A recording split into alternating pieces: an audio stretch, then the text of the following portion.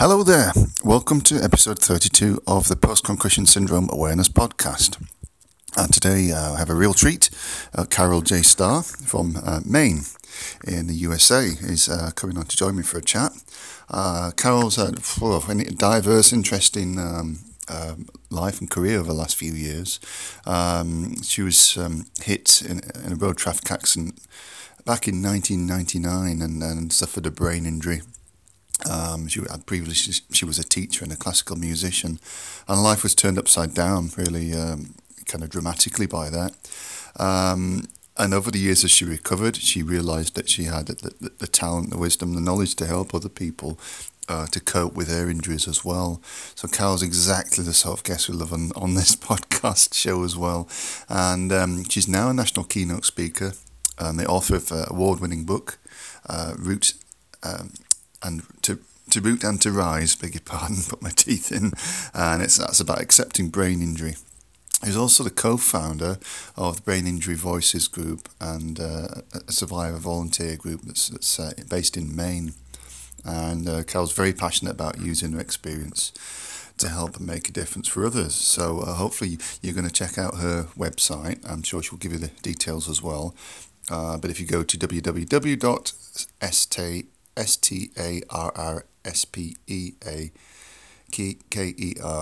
author.com, so that's starspeakerauthor.com, then you'll find more information there, and hopefully you'll enjoy this as much as we enjoyed it. Here we go, here's a chat we had earlier. Right, ladies and gentlemen, and whoever else might be listening, today we've got a real treat for you. It's Carol J. Starr, all the way from Maine in the USA, if I believe, if that's correct. Hi, Carol. Hello. How are you? I'm very well, thank you. Jolly good. Thanks for joining us. Thanks for being so kind as to do this and to be generous with your time as well. Oh, thank you for having me. I think it's about 10 a.m. there, is it, in Maine? It is, yes. Right, yes, okay. I just had breakfast and I'm having my coffee right now. Oh, nice one. Okay, so Carol's, do you want to start off and tell us a little bit about yourself? I know I've mentioned in that introduction to the program, Carol, but maybe go back to what occurred with your own accident back in 1999, please. Yes, I am a brain injury survivor. I have been living with brain injury now for 20 years. It doesn't seem possible, but feels like a lifetime now that I've been living with this injury. Yeah. I was 32 when it happened to me. It was back in 1999. It was a car accident. Yeah. I was broadsided on the driver's side by somebody going about 50 miles an hour, and that resulted in a brain injury. And mine was classified as the I'm putting this in quotes, the mild, and I really hate that word. Yeah. We know that mild does not really necessarily mean mild. No. That all mild means is I was unconscious for less than 20, 30 minutes. I was probably only unconscious for just a few minutes. Right, okay. But it turned my entire life upside down. Before my injury, I had been a teacher. I was kind of a consultant. I would go into different organizations and I would teach courses to workers there. I was also a musician. I had been a violinist for most of my life, for 23 years. Right. I was a singer. I mean, I was not a professional musician, but I loved to be an amateur musician. I loved being surrounded by sound. Yeah, me too. I learned to play saxophone when I was 11 years old. I still have a couple that I play, tenor and soprano, but where I live at the moment, I don't have sympathetic neighbours for that. So, yeah, no, it's always... and a few of the guests have got musical inclinations that have come on the show as well, so it's always nice. And so back in 99, and then like you said, the use of the word mild to describe a brain injury is just kind of nonsensical in many ways. Yes, but yes. And now when I talk to people and I just say I've had a brain injury, I don't even use the word mild anymore because that sets up a vision in people's head that's not accurate. It's not. Yeah, like it wasn't that bad really. Exactly, right, because we know that the word mild, it doesn't necessarily mean that the symptoms are mild. No. I mean, the symptoms changed my life forever. Yeah. I wasn't able to go back to my teaching. I tried so many times to go back to my teaching. Okay. And I tried to go back to music, and I couldn't do that. Okay. So that was the a brain double. has left me with hyperacusis, the extreme sensitivity to sound. Yeah. Everything I hear sounds louder to me than it really is, So which is not a good thing if you're in an orchestra and the cymbals crash and the violinist falls over. No, not when the timpanis get going. No. So that was a real double blow then, it must have been. Yes. Really absolutely. hard on you to deal with that. I mean, brain injury, it messed with all of my identities. Yeah. My identity as a teacher, my identity as a musician. I mean, my identity as an adult. Yeah. I felt like I was a failure as a person. Yeah, you do feel that way. I had trouble taking care of myself at home. Self-care, yeah. That I ate so much cottage cheese. Right. I don't know why I focused on cottage cheese. I'd never eaten it before. Was it the tryptophans? I don't know. Maybe Must be the tryptophans, because the tryptophans stimulate serotonin production. But when you get you get small amounts of tryptophan in cheese and cottage cheeses, so you kind of, your mind is kind of craving to feel happier. That's the way I understood it. So yeah. Nobody's ever said that to me. Maybe that's it. Because still, when I get brain tired, I want my cottage cheese.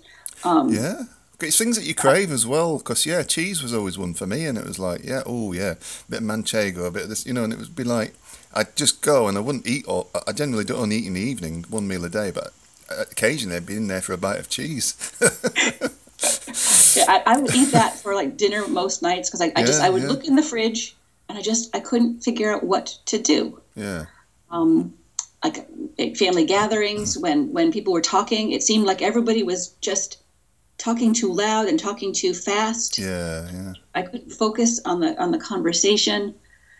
It felt like I lost my way in every single part of my life. I can relate back to that. My injury was 2006. I had 2 in the space of 10 minutes, and then another 1.5 years later, and I've had a few more since.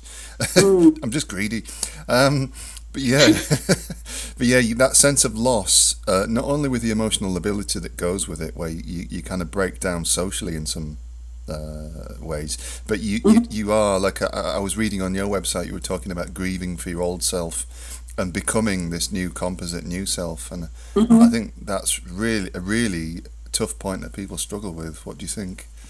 Oh, it absolutely is. I mean, I never dreamed that there could be something that would change who I am, that would make me doubt who I am in the ways that this injury does. It makes you have to reinvent yourself. But first you have to grieve who you were. I mean, I spent years trying to get back to that old Carol, and every time I would fail. I failed a lot. I'm very stubborn.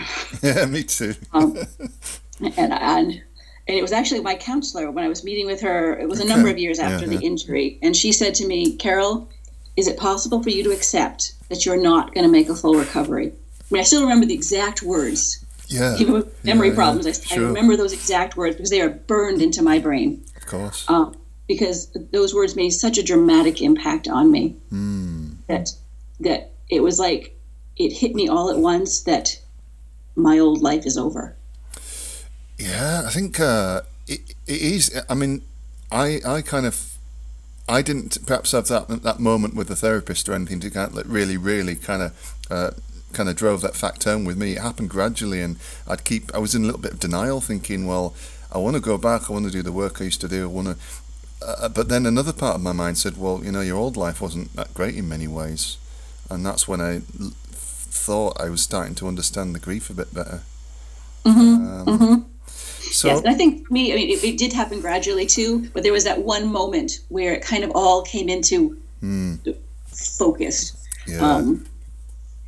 And I started to realize, well, all right, I'm not going to be who I was. And I started, and that was when I stopped trying to get back to who I was. I was still making progress. I mean, I'm 20 years out. I'm still making small gains. Yeah. But it's not about, I'm not trying to get back to who I was in 1999, because I know that Carol is gone. It's gone. She's gone. But even small gains now can make a huge difference in my life, and I can point to very specific things that are different. That like 2 years ago, 5 years ago, 10 years ago, that make a huge difference in my life. Like, this is a small thing, but it's big for me. I can listen to music in the car again. Oh, Not all the fantastic. time, Yeah. but some of the time. Oh, fantastic. Like I lost the ability to do that for decade more than, like for 18 years. Oh, my word. I can't Could not imagine listen to life. I couldn't listen to anything. That's hard for me to imagine. The one thing that I was lucky enough not to have those issues with sound that you had, but there was still a few years where I couldn't go to like a live concert, a live gig, or a rock band, and it would be like still a bit afterwards. My ears would be ringing and be like painful.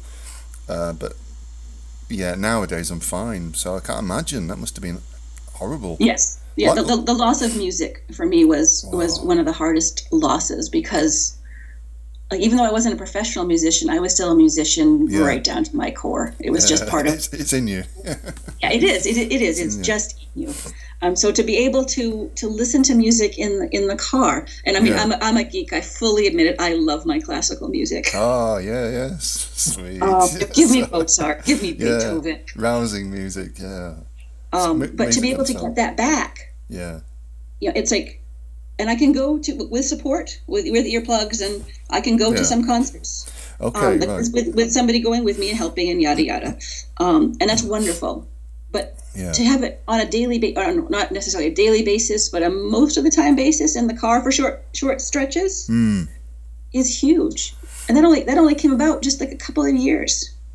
Wow, Uh, it's just the healing process done kind of like allowed you to Yes. do that. Well, Yeah. I'm so glad to hear that. I can't Yeah. imagine. I actually had a similar thing with books. I used to read at least a book a week before my injuries, and then afterwards for about 7 or 8 years, Carol, I couldn't read a book. I could get like, start reading one page, first page, and by about halfway through, my mind would be like, "We're not doing this." So then I thought, well, what can I do? So I started getting audiobooks to listen to. But now I can read again, and it was like that moment as well where you like, oh, I can just about not read as well as I used to do, but I can get back into it. Yes, and I am still hoping for that for books. Well, It's yeah. better. Yeah. My eye doctor gave me. I have reading glasses with a blue tint, Okay, yeah. and that has really helped me. Oh, yeah. And I've heard I'm about that. reading more than I used to. 'Cause I was also an avid reader before my injury, and Right. not as much now. But it seems to be better with those glasses. Yeah, I've heard a lot about And- the blue lenses. And it's like you never know when some small bit of improvement is going to happen. And I think the No, trick you is don't know, do to you? not compare it to Yeah. who you used to be. Yeah. Because if I compare myself to the Carol that I was in 1999, I will always lose. Yes, That Carol yeah. to work a full-time job and then go to rehearsal, at night. That Carol didn't have all of these issues that I deal with. So I will always lose if I compare myself to her. Yeah, you will. But I mean Myself it's, to where I was a year ago, 2 years ago, 5 years ago, 10 years ago. It's like, wow, yeah. this is stunning. That's a fair comparison. Okay. Yeah, that's a really good point. And I think, yeah, with me, I had even as near back as last year, I had concussion again, but I'd found a little kind of simple protocol to heal it, so I knew that it wouldn't turn into anything worse. So, but at this point, I'm kind of working on neurogenesis and improving the brain. Things like lion's mane mushrooms and stuff like that. That's just really wonderful for that. So I think you've got to find any way.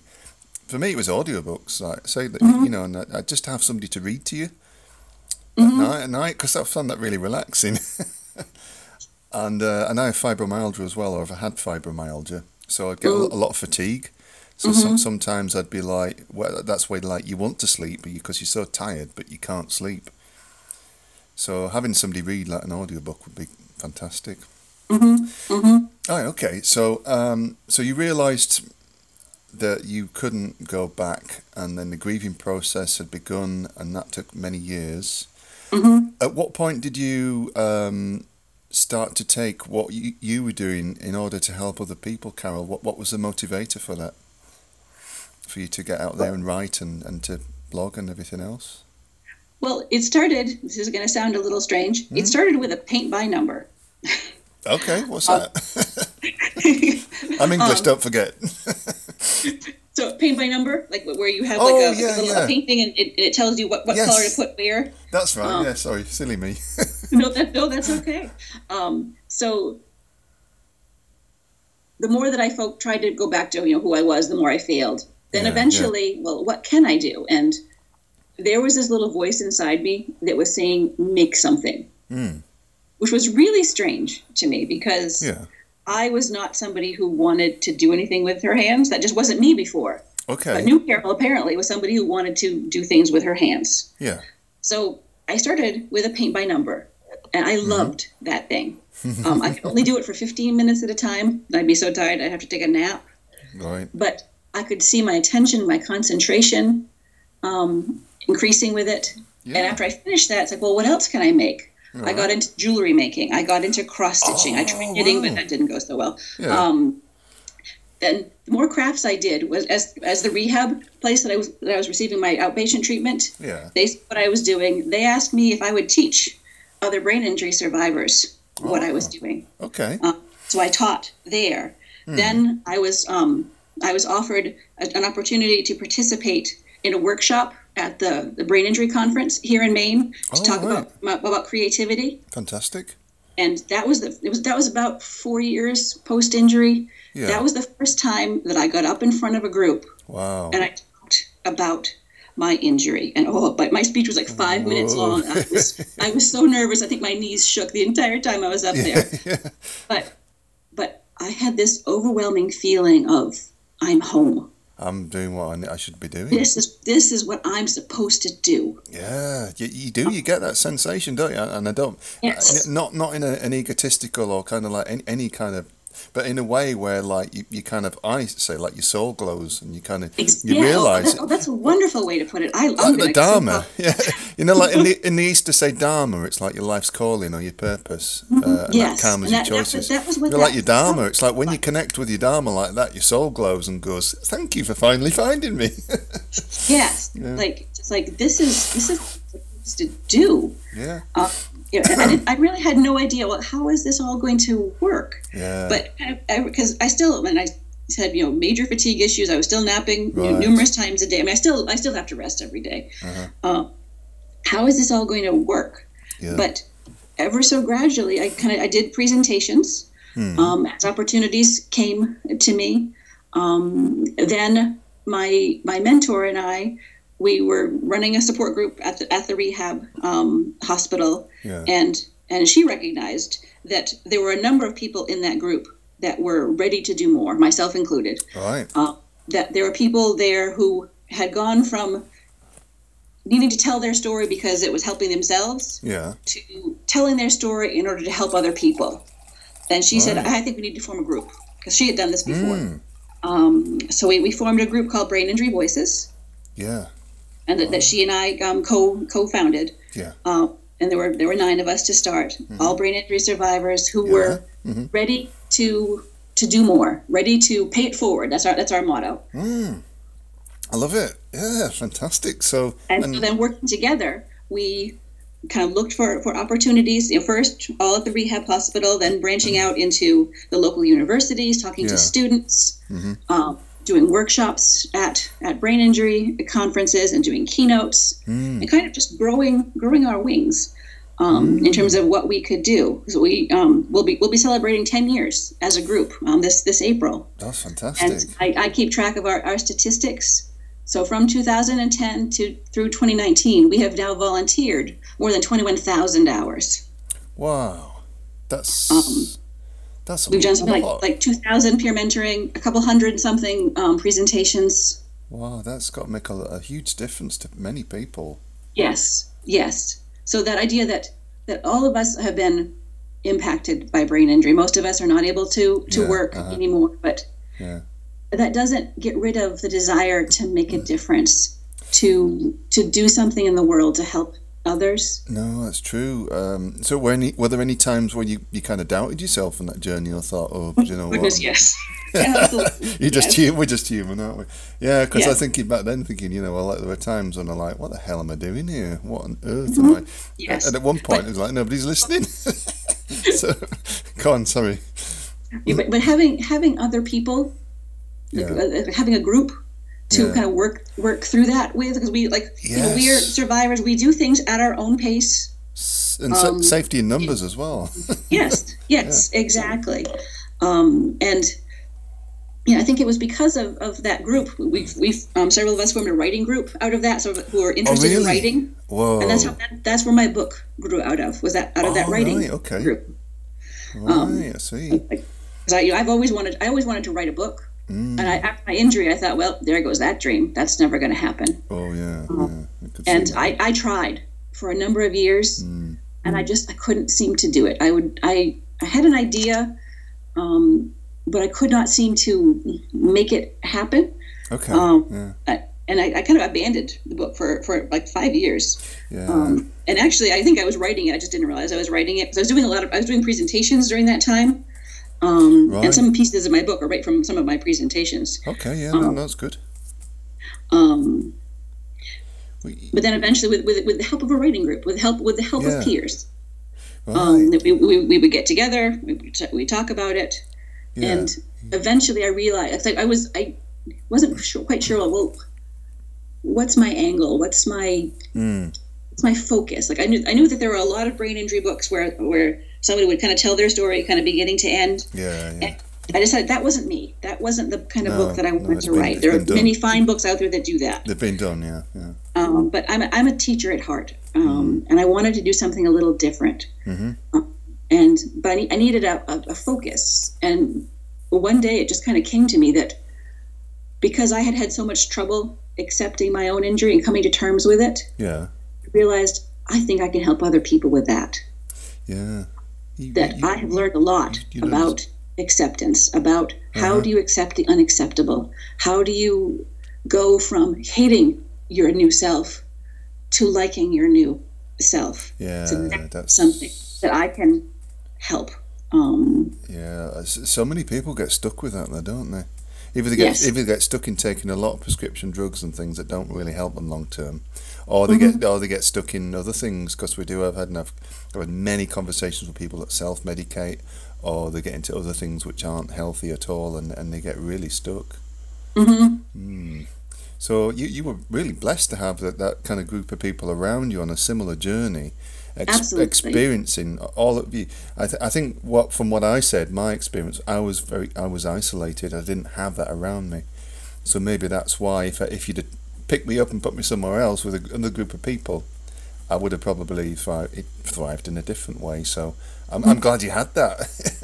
Yes, and I think we all do the best we can in whatever circumstances we are, and when time is right for whatever the next piece is, then the time is right. Yeah. Like I gave up my book for like 5 years because I couldn't do it. The time wasn't right. Yeah, I did start writing myself, but it just went on the shelf the same that you did. And I'd obviously written blog articles we got the WordPress blog, the post concussion awareness site, and now the podcast and stuff as well.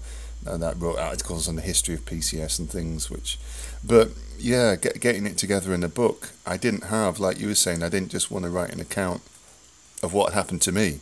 Because my life's not that interesting.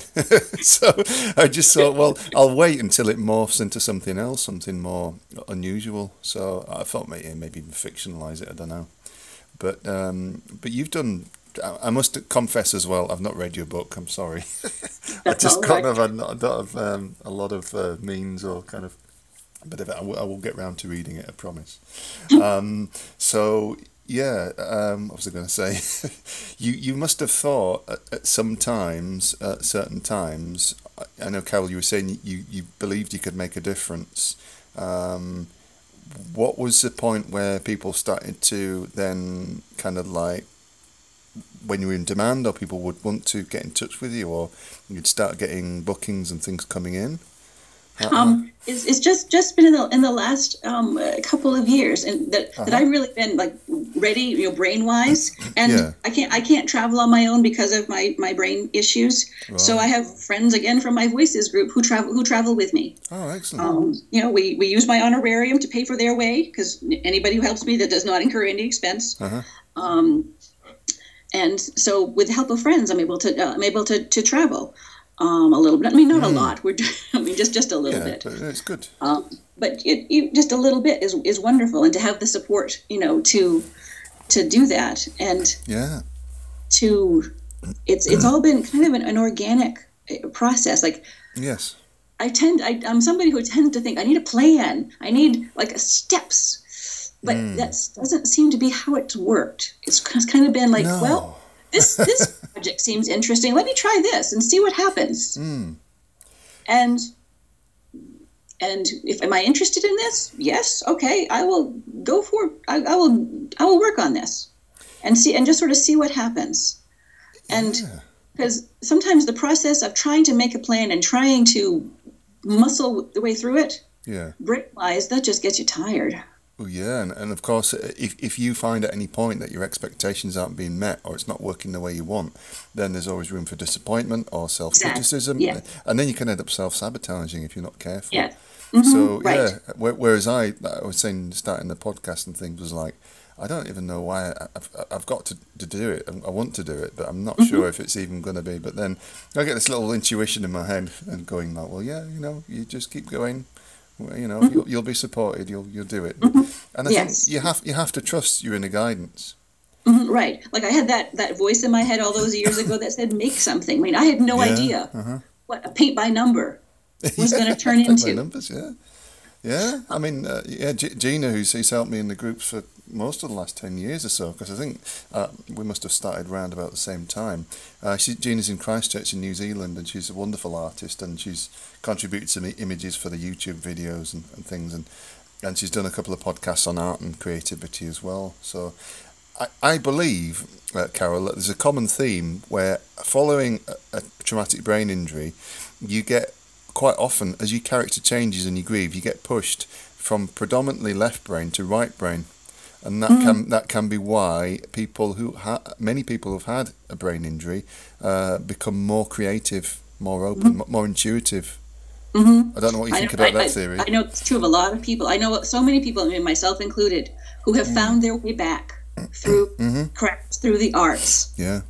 How powerful those experiences have been. Yeah. So, I mean, when your left brain kind of apparently breaks down and your coordination and your logic and everything kind of like goes to pot a bit, you get a bit dotty, then I think, you generally get interested in other things like music and art, and because they're so fluid, it's so kind of easy to just lose yourself rather than trying to logically work stuff out.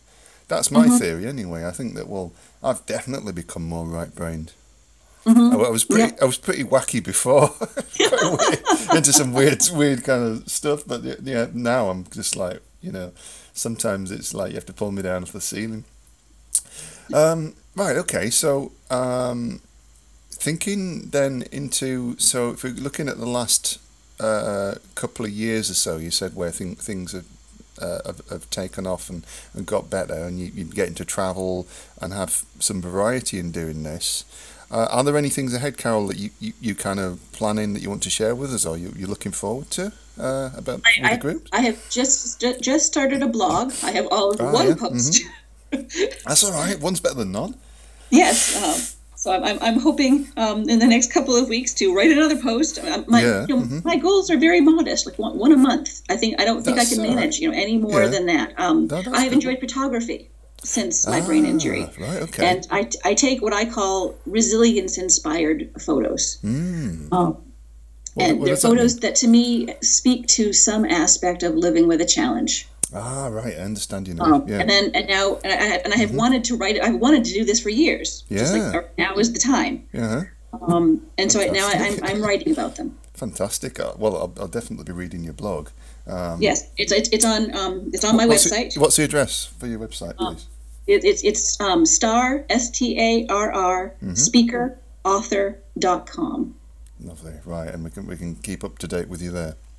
Yes, and people can sign up, if they want to get an automatic email when I post blog entries, and I want to keep up with that creative side of me. I just that when I take photos, when I write about them, I that feeling of like I'm home. This is what I'm supposed to be doing.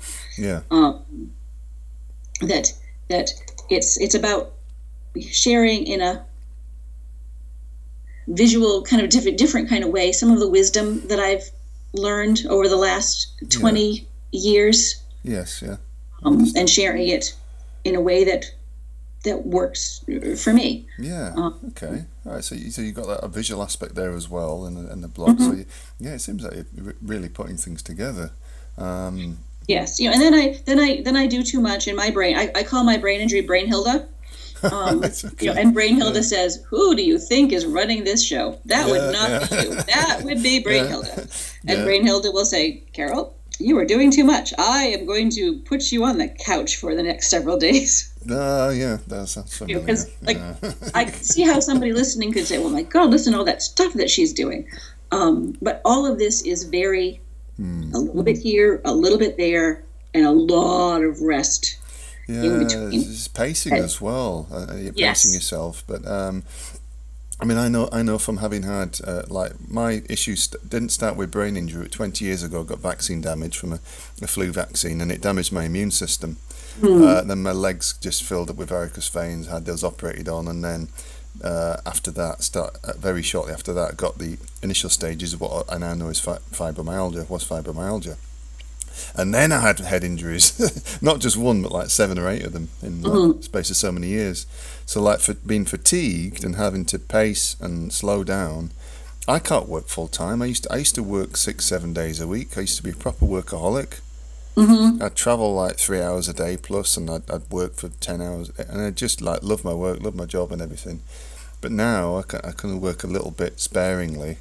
And it's like you say, your brain is in charge, or with fibromyalgia as well, your body's in charge, your muscles and tissues, and then that's all part of adapting as well, isn't it? Yes, right. Like I do a keynote, and then I don't schedule anything for the next week because I know I'm going to be on the couch. It's going to exhaust you. I'm tired, after that, and I have accepted that. All right, I want to do keynotes. I like this. Yeah, and the fatigue, the brain tired that comes afterwards. That's the penalty I pay. Yeah, right. Okay. And you all have to decide. Well, what's worth it and what's not worth it. That's an individual decision. Yeah. For us, some things are worth it and some things aren't worth it. Yeah. I mean, the first time I went to a movie after my brain injury, I was on the couch for a week. Ooh, right. Okay. All right. I didn't go to a movie for like 7 years. Holy moly. Right, yeah. So that was not worth it. Yeah, it was too much. Oh. I can now go to some movies. I can see a nice rom-com. yeah, that's something easy. Yeah. But I can't go to like an action type of a movie in the theater. Right. Okay. It's too much sensory too much stuff. Overload. Yeah. For me.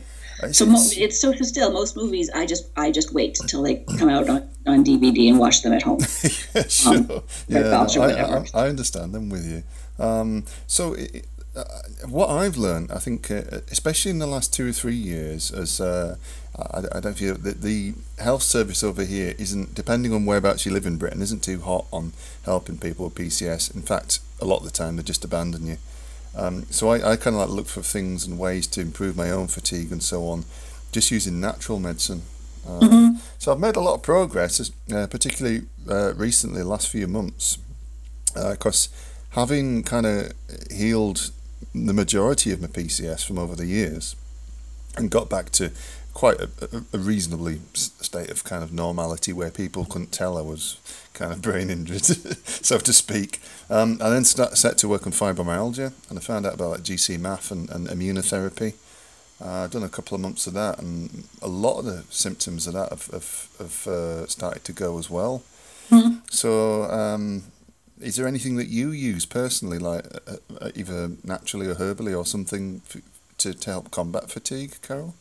Or are you with diet or anything at all? Well, for me, I think that probably the two treatment modalities that have helped me the most are osteopathy, cranial osteopathy, and homeopathy. Oh, right, yeah, okay. Those are my two kind of most important providers. Okay. That I give them a great deal of credit for helping me get from when I kind of napped 4 times a day, and I'm not exaggerating that. Right. Yeah. To now where it's 1.5 times a day. That's all right. Naps are good. So and the fact that I'm able to do, with support, the keynote and the book and all this stuff, I think those are the things that have helped me the most. I have tried a number of different alternative. I found a lot of help in alternative therapies. Yes, yeah. And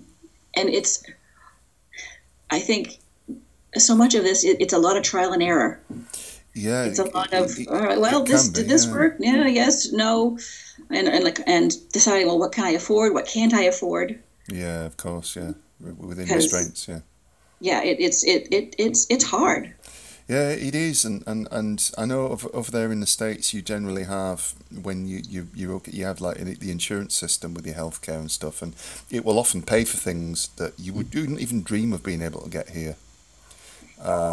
Yes, some things. Sorry, I got things that are ringing. That's all right, don't worry. Okay, there we go. So, oops. Yeah, you're in demand. You're in demand. That's all right. So yeah, we'll stop shortly. Whereas here, we do pay for our healthcare system. We pay for it all our lives through a type of insurance scheme, like through our wages. So we don't pay it out of our wages. We pay it before.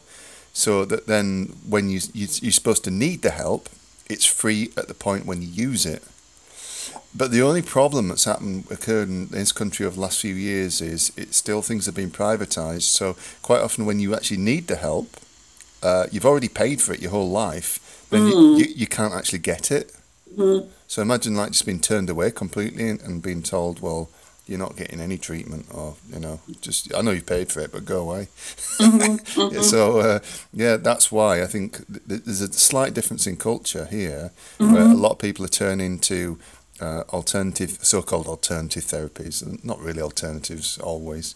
Herbalism and homeopathy particularly as well has helped me massively, because those lovely doses of arnica for the days following a concussion at the right level were just one of the main things that saved me. And chiropractor as well, so Bowen technique therapy too. Mm-hmm. So yes, there are a lot of things out there, and I think everybody finds the mix that works. Yes. I know I have had to be careful to not get, quote, too many cooks in my kitchen. Yeah. Because otherwise people start basically kind of running into one another, and then my system just gets overwhelmed, and I'm on the couch for days or weeks. Yeah, I know what you mean. Yeah, I mean it's going back to 2011, 12. That the worst of the fibromyalgia had set in about 2009. Within 2 or 3 years, I was suffering terrible issues on top of the PCS. I met a lady, Dr. Merrick, who's hopefully going to be on the podcast very soon. And she's a Bowen therapist, a doctor, and does MLD and lymphatic drainage.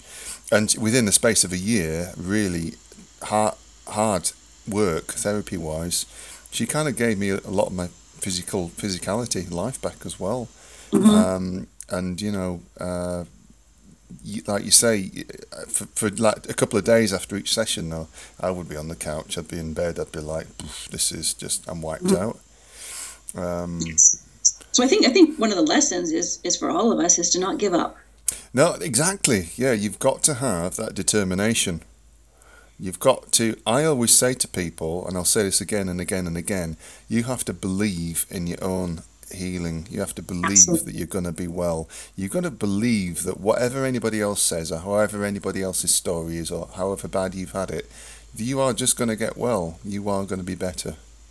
Yes, and for me, it's been learning to hold two conflicting ideas in my hands. On one hand, I know I'm always going to have a brain injury. This is a lifelong injury.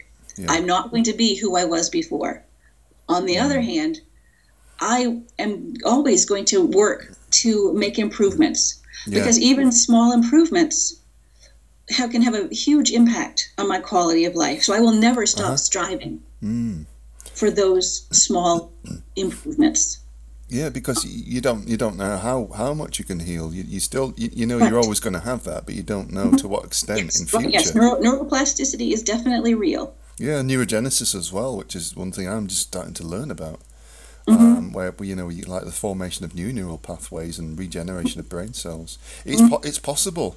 And if you'd have mentioned this to me like a year or two ago, I'd be like, well, I've heard about it, but I think I mostly heard about it from like, I think Paul Stamets, a mushroom guy, who does all the wonderful kind of like research into fungi and mushrooms and things, and he was talking about it, taking lion's mane mushrooms and vitamin D stacks every morning. And I was like, well, lion's mane grows in Japan. It literally looks like a lion's mane, and it grows out of trees. And they found it in this particular region where they had it. The people that were eating it were all like super smart and like lived longer and were happier and everything. So I thought, well, I'll try some of this. So I've been on that a couple of months as well, and since I've been doing the podcasting, and it's just really massively helped. Clarity of thinking, the ability to reason, find words better, everything. Just fascinating. Yeah, lion's mane, definitely. And I always plug this. Have a look at it and see what it can do. But if you take it with a daily, like a 10,000 nanogram dose of vitamin D, you'll absorb it even better.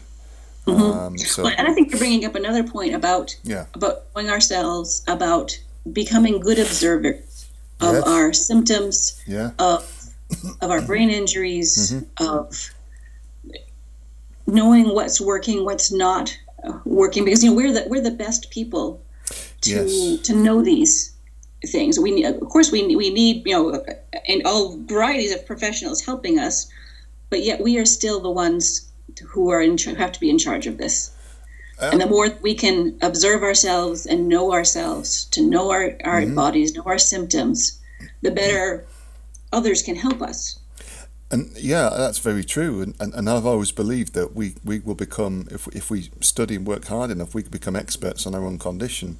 Absolutely. And we can tell the neurologist and psychiatrist and everybody else, we can tell them what we actually need. I mean, I never really saw anybody professionally at all.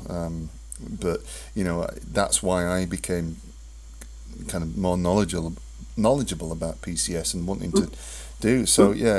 Sometimes it's through necessity. Yes, and it's all like one small step at a time. I could see somebody listening might be feeling overwhelmed, but all of this happens just a little bit at a time. And there are some days when you fight, and there are some days when you hit the couch. Yeah, very true. Yeah. And it's like you can be powerful even when you're on the couch. Yeah, well, these days you can, because you can have your smartphone, or you be connected if you can stand to look at the screen. I'm then saying you can be, but you can do different things. Even resting, because if you're resting, you're also taking care of your brain. Yeah, true. There are days to work at things, and there are days to recover from working at things. Yes, that's very true. Yeah. Both pieces are part of the journey, and I know when I go through the times when it's like day after day after day of the brain injury fatigue, it's depressing. It gets frustrating. Yeah. Like I hate it when I wake up and there's Brain Hilda. The only thing that works is to lie down for hours or days until I have rested enough to recover from whatever it is that I've done. Yeah. And that's the only thing I can do. Okay, and it's here we are again. Yeah. But that's the gig. Yeah, it is. Let's say you've got to be able to accept the limitations and then to be able to give in and say, well, actually, I know I'm going to be no good today. I know I'm just going to watch something that I love to watch, or something that's just going to kind of put the dopamine levels up or the endorphins. Right. Or do that's something what Netflix simple. is for. Of course, yeah. So it's like sometimes you don't want to have to think. You don't want to have to be able to do that. But I think the more tools you have in your toolkit, in your toolbox, the better, really. Have you ever experimented with kind of like sound healing, or like binaural waves, or brain sync, or anything like that, or kind of? I know there's a lot on YouTube these days, but you can get things, to do with frequencies, brain frequencies, and healing. No, I have not done anything with that stuff. I think because of my history, my family history, like myself and my dad. My dad's just gone 70 now, 71, and I kind of got him into healing, as in like photonic, like Reiki healing, kind of using like as a modality. You can explain it scientifically, which is being attuned to a certain energy, but kind of sound healing goes really well with that. And where it comes from in Japan, Kotodama was what they call like the sacred sound energy. And they use it in some martial arts as well, where like a sound or like being sung will have a certain effect. But I have a Rife machine here that somebody's given me that's like frequency modulation. And Royal Rife back in the 30s, like 1930s, worked out that you could cure illness, disease, get rid of parasites, pathogens, and all sorts by zapping them at a certain frequency. Well, my osteopath has done something with me called frequency specific microcurrent. That's very similar. Yeah, that's wow. Yeah, I have made, I think, little gains from that. Right. Okay. So that's something he does, right? Yes, right. Where I like lie on the table, and there are these two kind of electrode-y things, yeah, and the different frequencies, and there are different protocols. There's a concussion protocol, right? So, okay. And it's fascinating what I can feel. Certain frequencies I feel nothing. Some frequencies, my head is doing somersaults. Right, yeah, because something's happening and there's something kind of going with the frequency. Yeah, I think very much that like the brain is a receptor for whatever's coming in from the universe, from our souls or whatever. And there's obviously alpha, beta, gamma, theta, delta waves that are all different states of mind. So I think by harnessing those, like going into delta where you need to sleep or when you're fatigued, will really improve your quality of sleep. I mean, like gamma can be like healing as well. But yeah, by using that type of technology, I think a lot of sound healing and technology is going to be the future for a lot of medicine. We can now do brain surgery using sound and ultrasound waves alone. These people have horrible, terrible tremors in the body and the hands, and they can't hold a pen or they can't kind of coordinate themselves. After just a few treatments with sound waves and ultrasound waves, they can then write their own name. I think it's amazing. It is, yes, and I think it does. It just speaks to that, to our not giving up, and to knowing that I know early on in my journey, it felt like it's always going to be this awful. That wasn't true. That it changes over time. That yes, I still have symptoms. I still have symptoms every single day. But you do. Some of them get better. Some of them you learn to live with. But where you are, now is not where you're going to be a year from now, 2 years from now, 5 years. No, from now. But it can feel like that, especially when you're early. Yes, it can. And I think those of us who are further along in the path can tell others that that's not true. Yeah, that it will get better. You may very well have to live with symptoms, but it is possible, to come to terms with this, to make progress, to find a new life. That it might be a different life than what you led before. Yeah, and it's possible to have a life as well again. Yes. I mean, I will never like my brain injury. I will never like having a disability. I will never like the limitations that come with this. But I actually like the life that I have very much.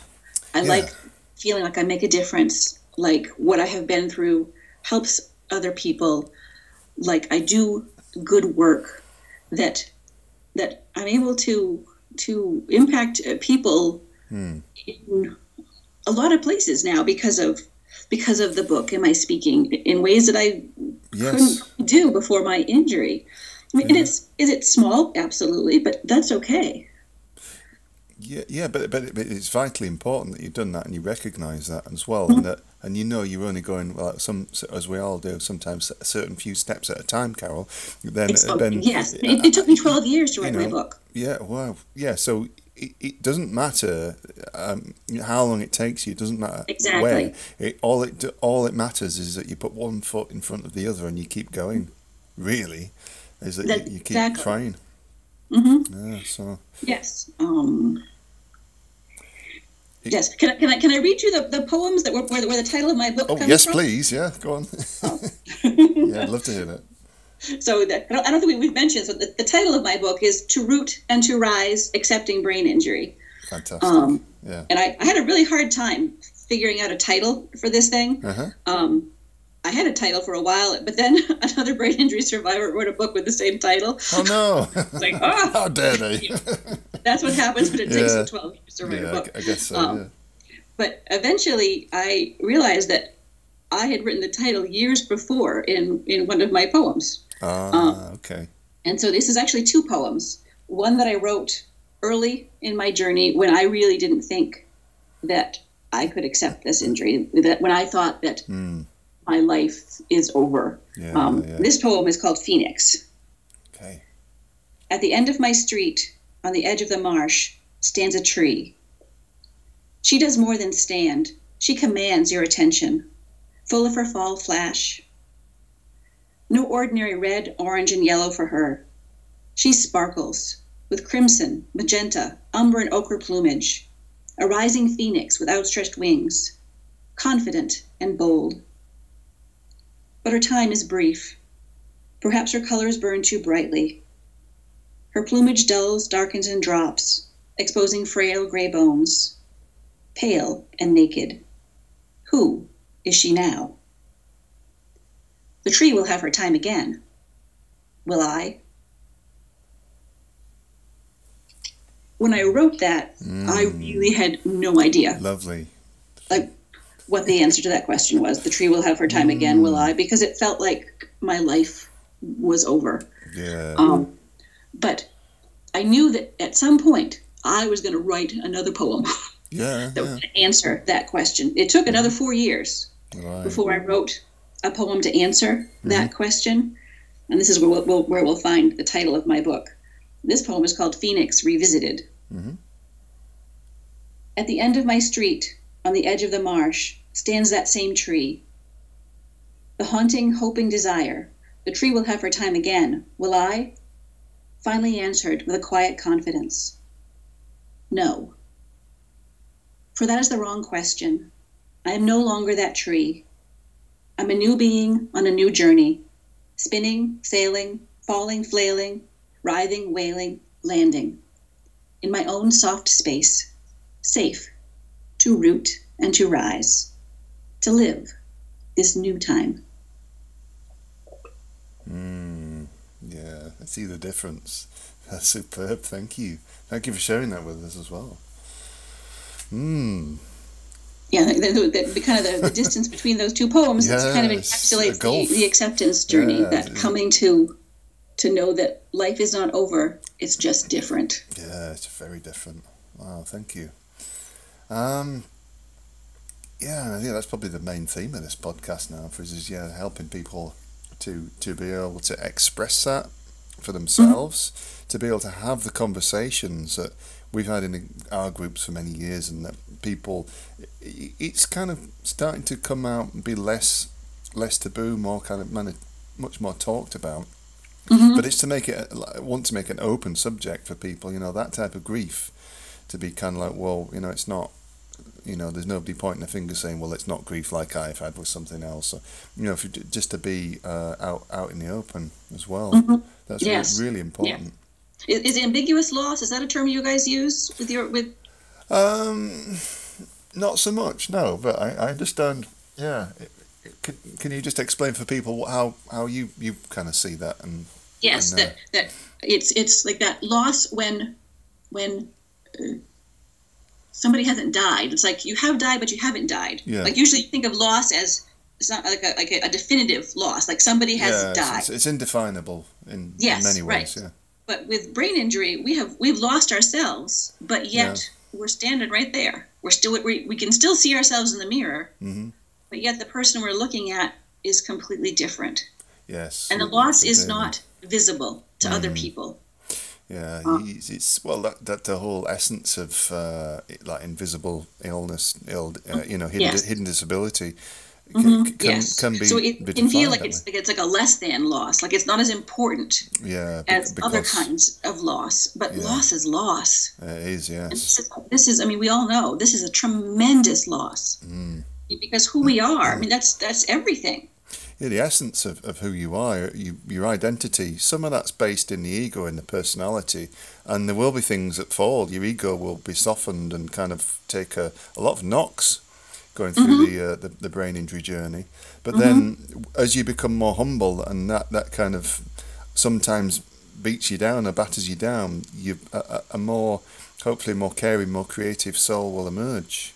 Yes, yes. Um, There are pieces of me that I like better yeah, now. yeah, yeah, I like to joke that I was always kind of a hard driving type A person before my uh, injury. yeah. Now I'm more like type A minus. Yeah, no, I see what you mean. Oh yeah, I mean, yeah, Up at before, that edge a little bit. yeah, I think before, yeah, like I said to you before, I worked a lot, was very driven, and people that didn't know me before, they know a totally different me now, and they kind of like, oh, and that can be easy to deal with. It can be difficult to deal with. Some people that didn't know me before were kind of like, well, why don't you go work full time? Why don't you do this? Why don't you have a career? And that, I'm like, well, do you know what? If you knew me before, you'd know that that was all I wanted. That I just wanted to work, work, work, enjoy, be productive, be happy. Now, when I can't do it physically, I'm kind of had to slow down. And yeah, you get older as well, so your body gets kind of like used up a bit, and kind of like you go through aging as well. But I always say, well, you've got to make more allowances for yourself.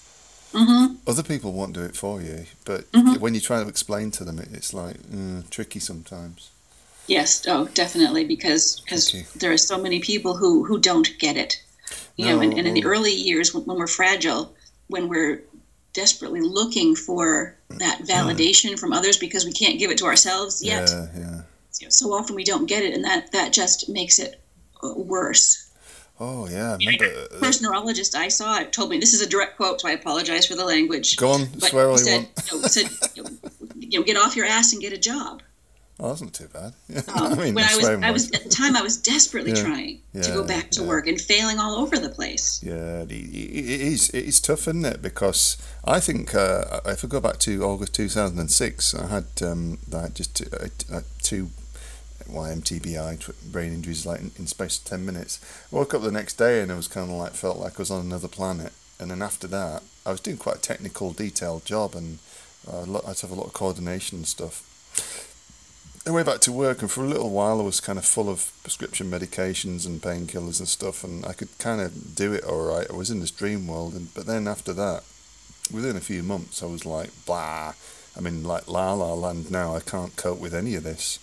And Hmm. then it really started to hit home how bad things could get. And it was the end of 2006, 2000, New Year 2007. I decided that I needed to get away from things, and I was on my own. I was single at the time, and I booked myself a few weeks in on the Pacific coast of Mexico, and thought I'm just going to go on my own. I just want to escape from this horrific kind of horrible scenario.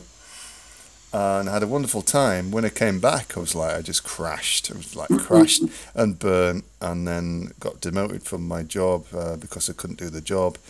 And then they waited to my birthday to suspend me, and then I later quit and like lost my house. And it just kind of like spiraled down. And I was like, oh, right, this is, yeah. Are you getting to that place where you don't know whether you're going to be able to get it all back, or if you even want to get it all back?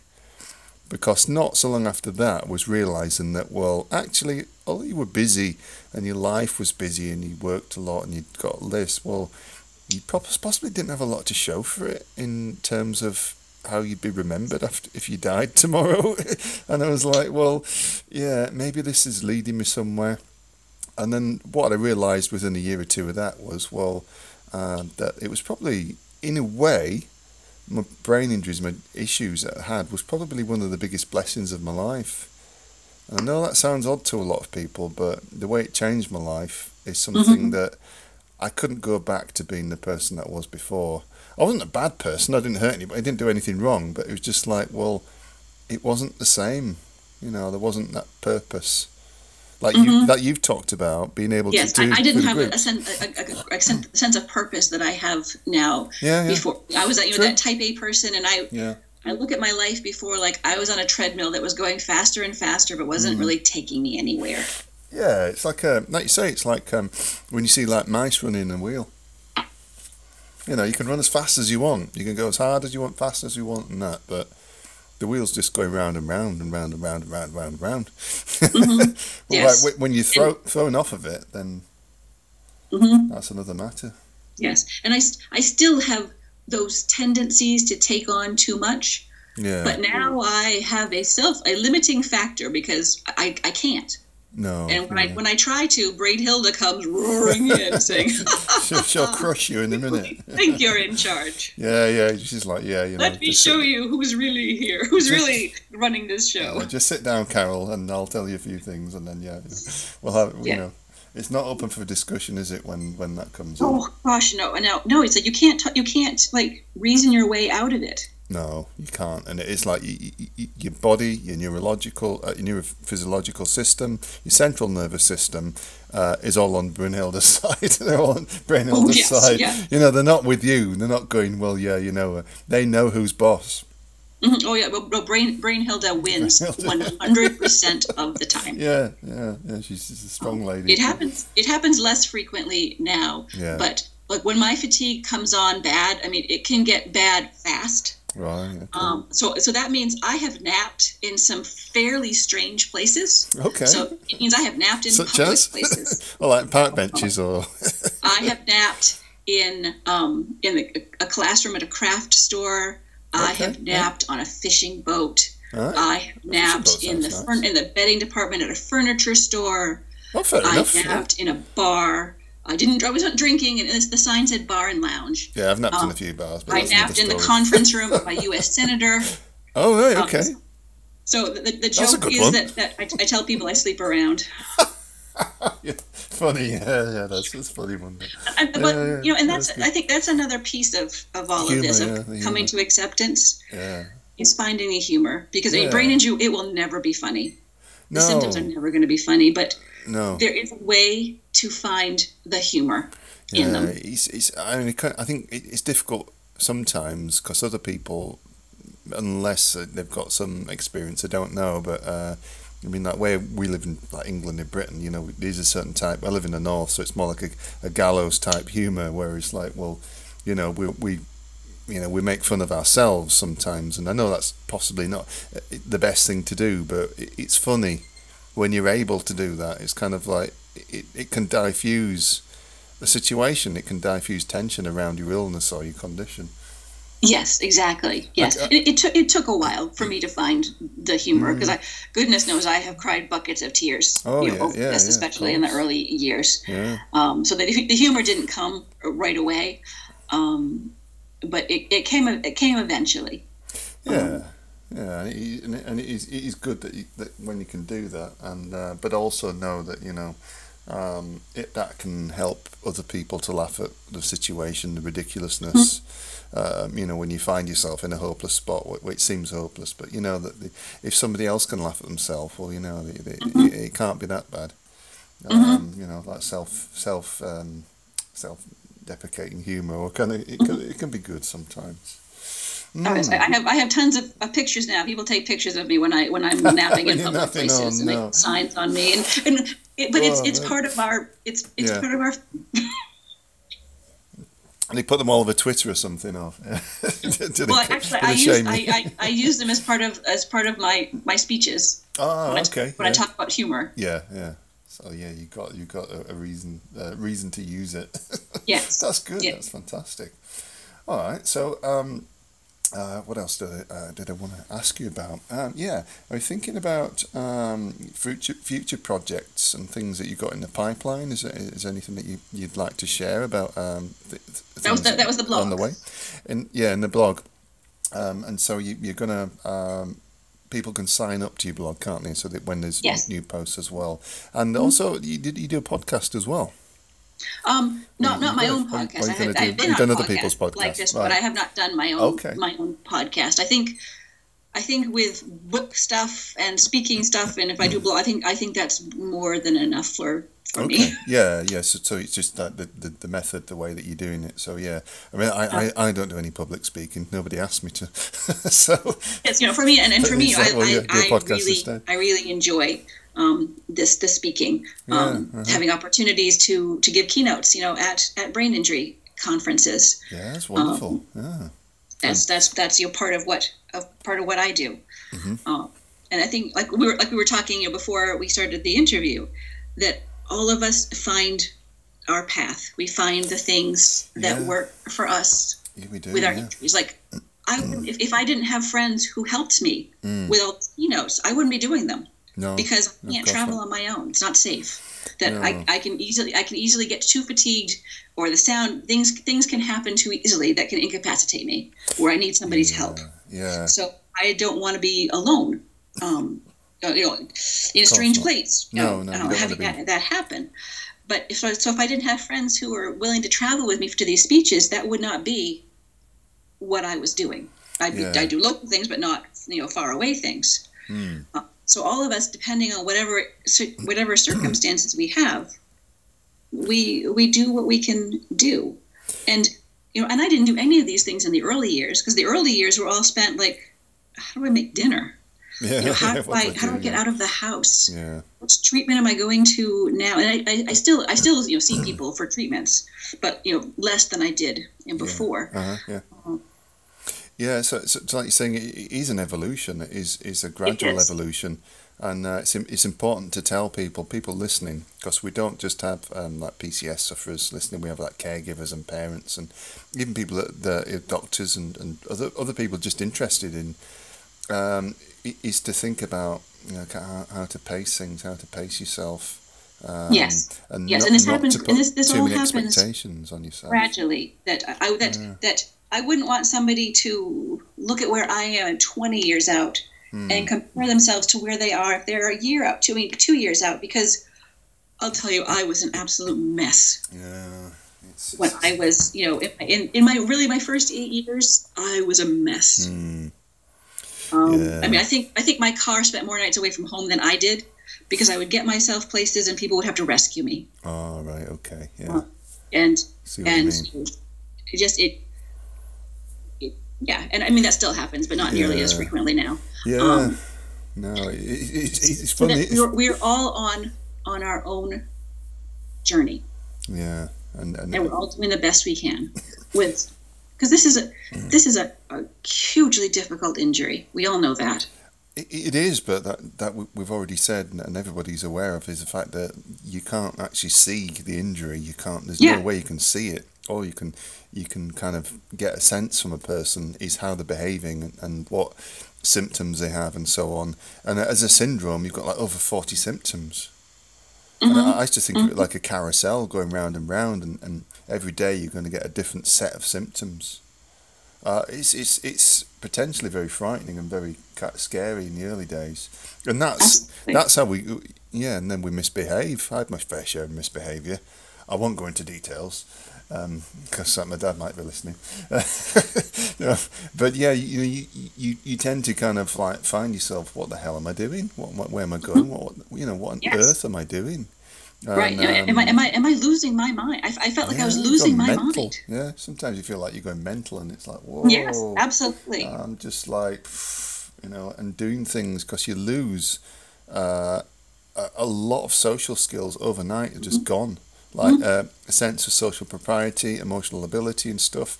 So I find myself laughing or crying completely, if you're not in front of strangers. Oh, the cry! What the fuck is going on? Excuse my French. Times. But yeah, it could be like, well, and it would be seemingly nothing important that triggered that. And it was like, what the hell is going on in my brain? Right. Yes. What am I doing? What's going on there? There was a time, somewhere within the first couple of years, my best friend had come over. We had gone for a walk. We came back to my house, and a bumblebee got into the house. And I was already really brain tired. And if you've seen in the movies where somebody goes like sliding down the wall crying, that was me over the bumblebee. No. I completely. I I lost it. I mean, I was sobbing hysterically over the bumblebee. I mean, my poor best friend. I mean, she got the bumblebee out. She got me to the couch. She got me something to eat. Bless her. I mean, it took me a couple of days to recover from the bumblebee. Yeah. That year for Christmas, she got me all bumblebee things. Oh, bless. That sounds like a good friend as well. Yes, absolutely. But I mean, it's just an example of like you can lose your ability to roll with situations to when something unexpected happens. Yeah. And I'm better at that now, but I can still, depending on how tired my brain is. Yeah. Just this past Christmas, I was kind of in a tired brain place, and my wrapping, I was losing it over getting the wrapping done. Oh, so right. Friends came over and they rescued me, and they got the wrapping done. Yeah, it's fairly monotonous. I used to work in a place where like everything had to be gift wrapped, and it was like I just could do it like with my blindfolded in my sleep. But yeah, no, I know what you mean. When it's something that is like that, you're like, oh, I don't remember what to do. Yeah, which bit do you fold where? It's that feeling of like, I know what to do, but I don't know what to do both at the same time. Yeah, when you're having to kind of like think about it and so much, it's like, this should be automatic, but it's not. But yet it's not. Somebody's on strike somewhere up there. Yes, exactly. What are come back to work, help me out, man. Right, so we think there's a really good link between, although it comes from the grieving process and the loss through brain injury, there's a good link towards creativity and going into the right side of the brain after an injury in order to help you recover through music, through poetry, through art, through paint by numbers, whatever, just being in nature, music, sound, whatever your brain can tolerate. What for you would be the top three things that I know we may have touched on some of these already. What would you think, like in general for people, Carol? What would be like the top three things they could try in order to help rehabilitate the brains? I think you're trying something creative. It doesn't have to be like really difficult. No. Like I did the jewelry because I draw rotten stick people. Me too. So. Like I really did not want to try anything where I had to draw, because that's it was not a skill for me before my injury. It definitely is not a skill. No. Some people have got that. But I enjoyed color. I wanted to do things with color. So I liked like the beads. Just like I can string beads. Oh yeah, okay, yeah. But so I don't have to like draw anything, but I can kind of play with the color. So being open to trying something creative, something maybe you haven't tried before, and being okay with, all right, well, if this doesn't work, then that's okay too. Yeah, the getting out in nature, a little bit, and just feeling the brain. There's a book, we have it in our lending library at the support group that I co-lead, about earthing, about staying about the importance of staying in contact with earthing. Yeah. They talk about how like when we go barefoot, like at the beach or on the grass, how that feels. There's a reason for that our bodies are meant to be in touch with nature. That's very, very good. Yeah, I mean, the earthing, the kind of electrical discharge of all the electromagnetic EMF smog you pick up from devices, computers, phones, and so on. Yeah, and you get earthing blankets for your bed. I've got one that's like helps you do that. And then I also think finding a way to connect with other brain injury survivors. Yeah. Right. Because there's magic when we talk to one another, because we have this shared experience. We get it. That of course we need professionals, we need our families, we need friends, but we need each other too, because nobody can get it like another survivor gets it. Amen because to that. It's so hard to explain to other people, because to other people some of the things we talk about can sound to them like stuff they deal with too. If I say, oh, I'm having trouble with my memory, oh, I have a really bad memory too. Yeah, or if I'm tired, oh, I get tired too. But yeah. we know it's different. Yeah. But it's hard to describe how it's different. Yeah, I think people generally try to empathise, don't they? Automatically try to empathise, but I get tired too. But then you know it's difficult to come back and say, well, no, you don't get as tired as me, because you don't want to get into kind of like, you know, oh, well, I get more tired than you.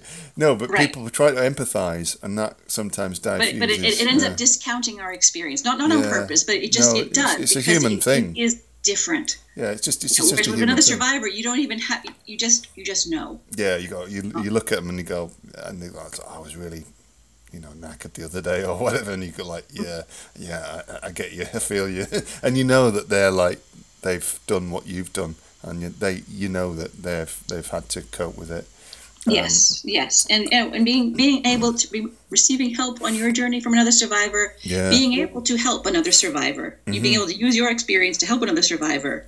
Yeah, that means a lot. Yeah, it's more like a type of comradeship sometimes, isn't it? It's helping in a way that will. And that can be in person in a support group. There's so many groups now, on Facebook. Oh yeah. There are so many ways now for survivors to connect from all over the world. Yeah, it's massive. That is just wonderful. That didn't exist even a few years ago. No, that back when I started in like 2008 or whatever, there was I think it was like 1 or 2 generalized brain injury groups on the internet. There's nothing on Facebook, and I was like, well, I'm going to do this. I'm going to start this off and go. And then you've always been there to encourage other people to do similar, to start their own groups, to do their own thing, because they might not always like what we're doing. They might kind of want to do it their own way, the different way.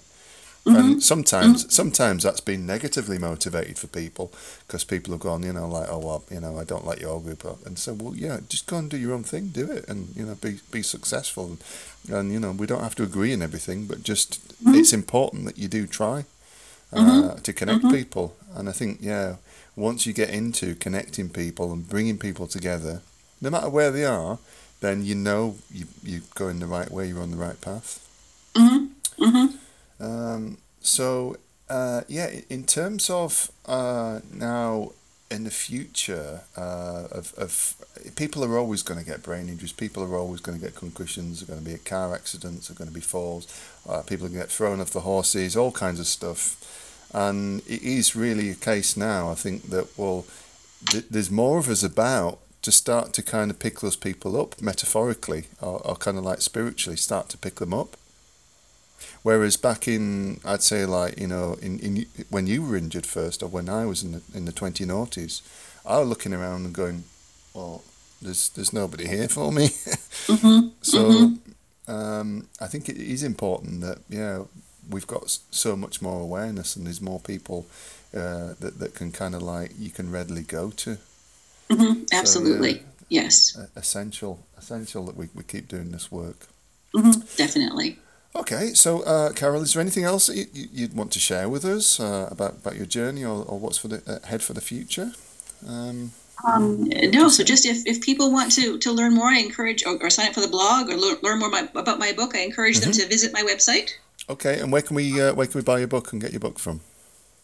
My book is available on Amazon. Amazon, right? And again, it's To Root and to Rise: Accepting Brain Injury, and it's available. It's a print book, it's an ebook, and it's an audio book too. Oh, is it? And my website is STARR speakerauthor.com. Fantastic. And I'm really looking forward to reading your blog posts as well, and to the book as well. I might try and get the audio book, but we'll see anyway. Looking forward to reading that. So, thank you. Right, so thank you so much for being generous with your time and coming to do this chat today. I know it's been an awful lot of fun.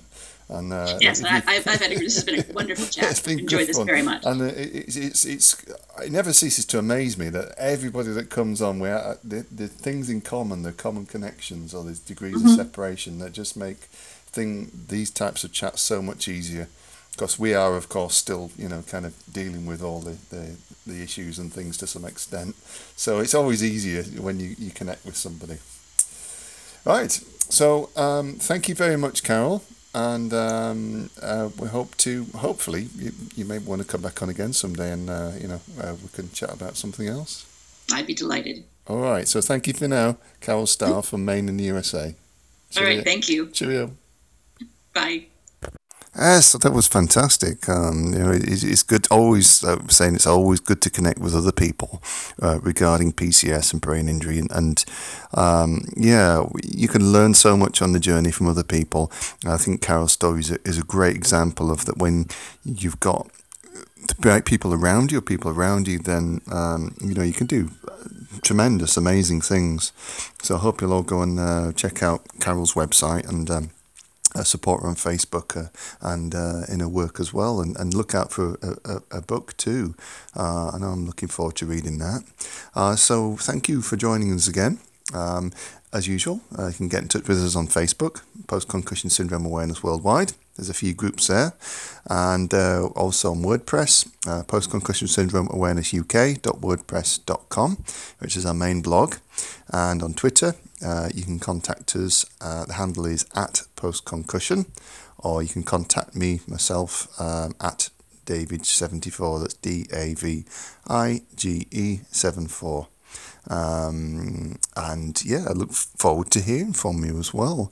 So it's episode 32, and hopefully there's some more interviews to come soon, and more discussion as well. So until next time, thank you for being with me. Cheerio.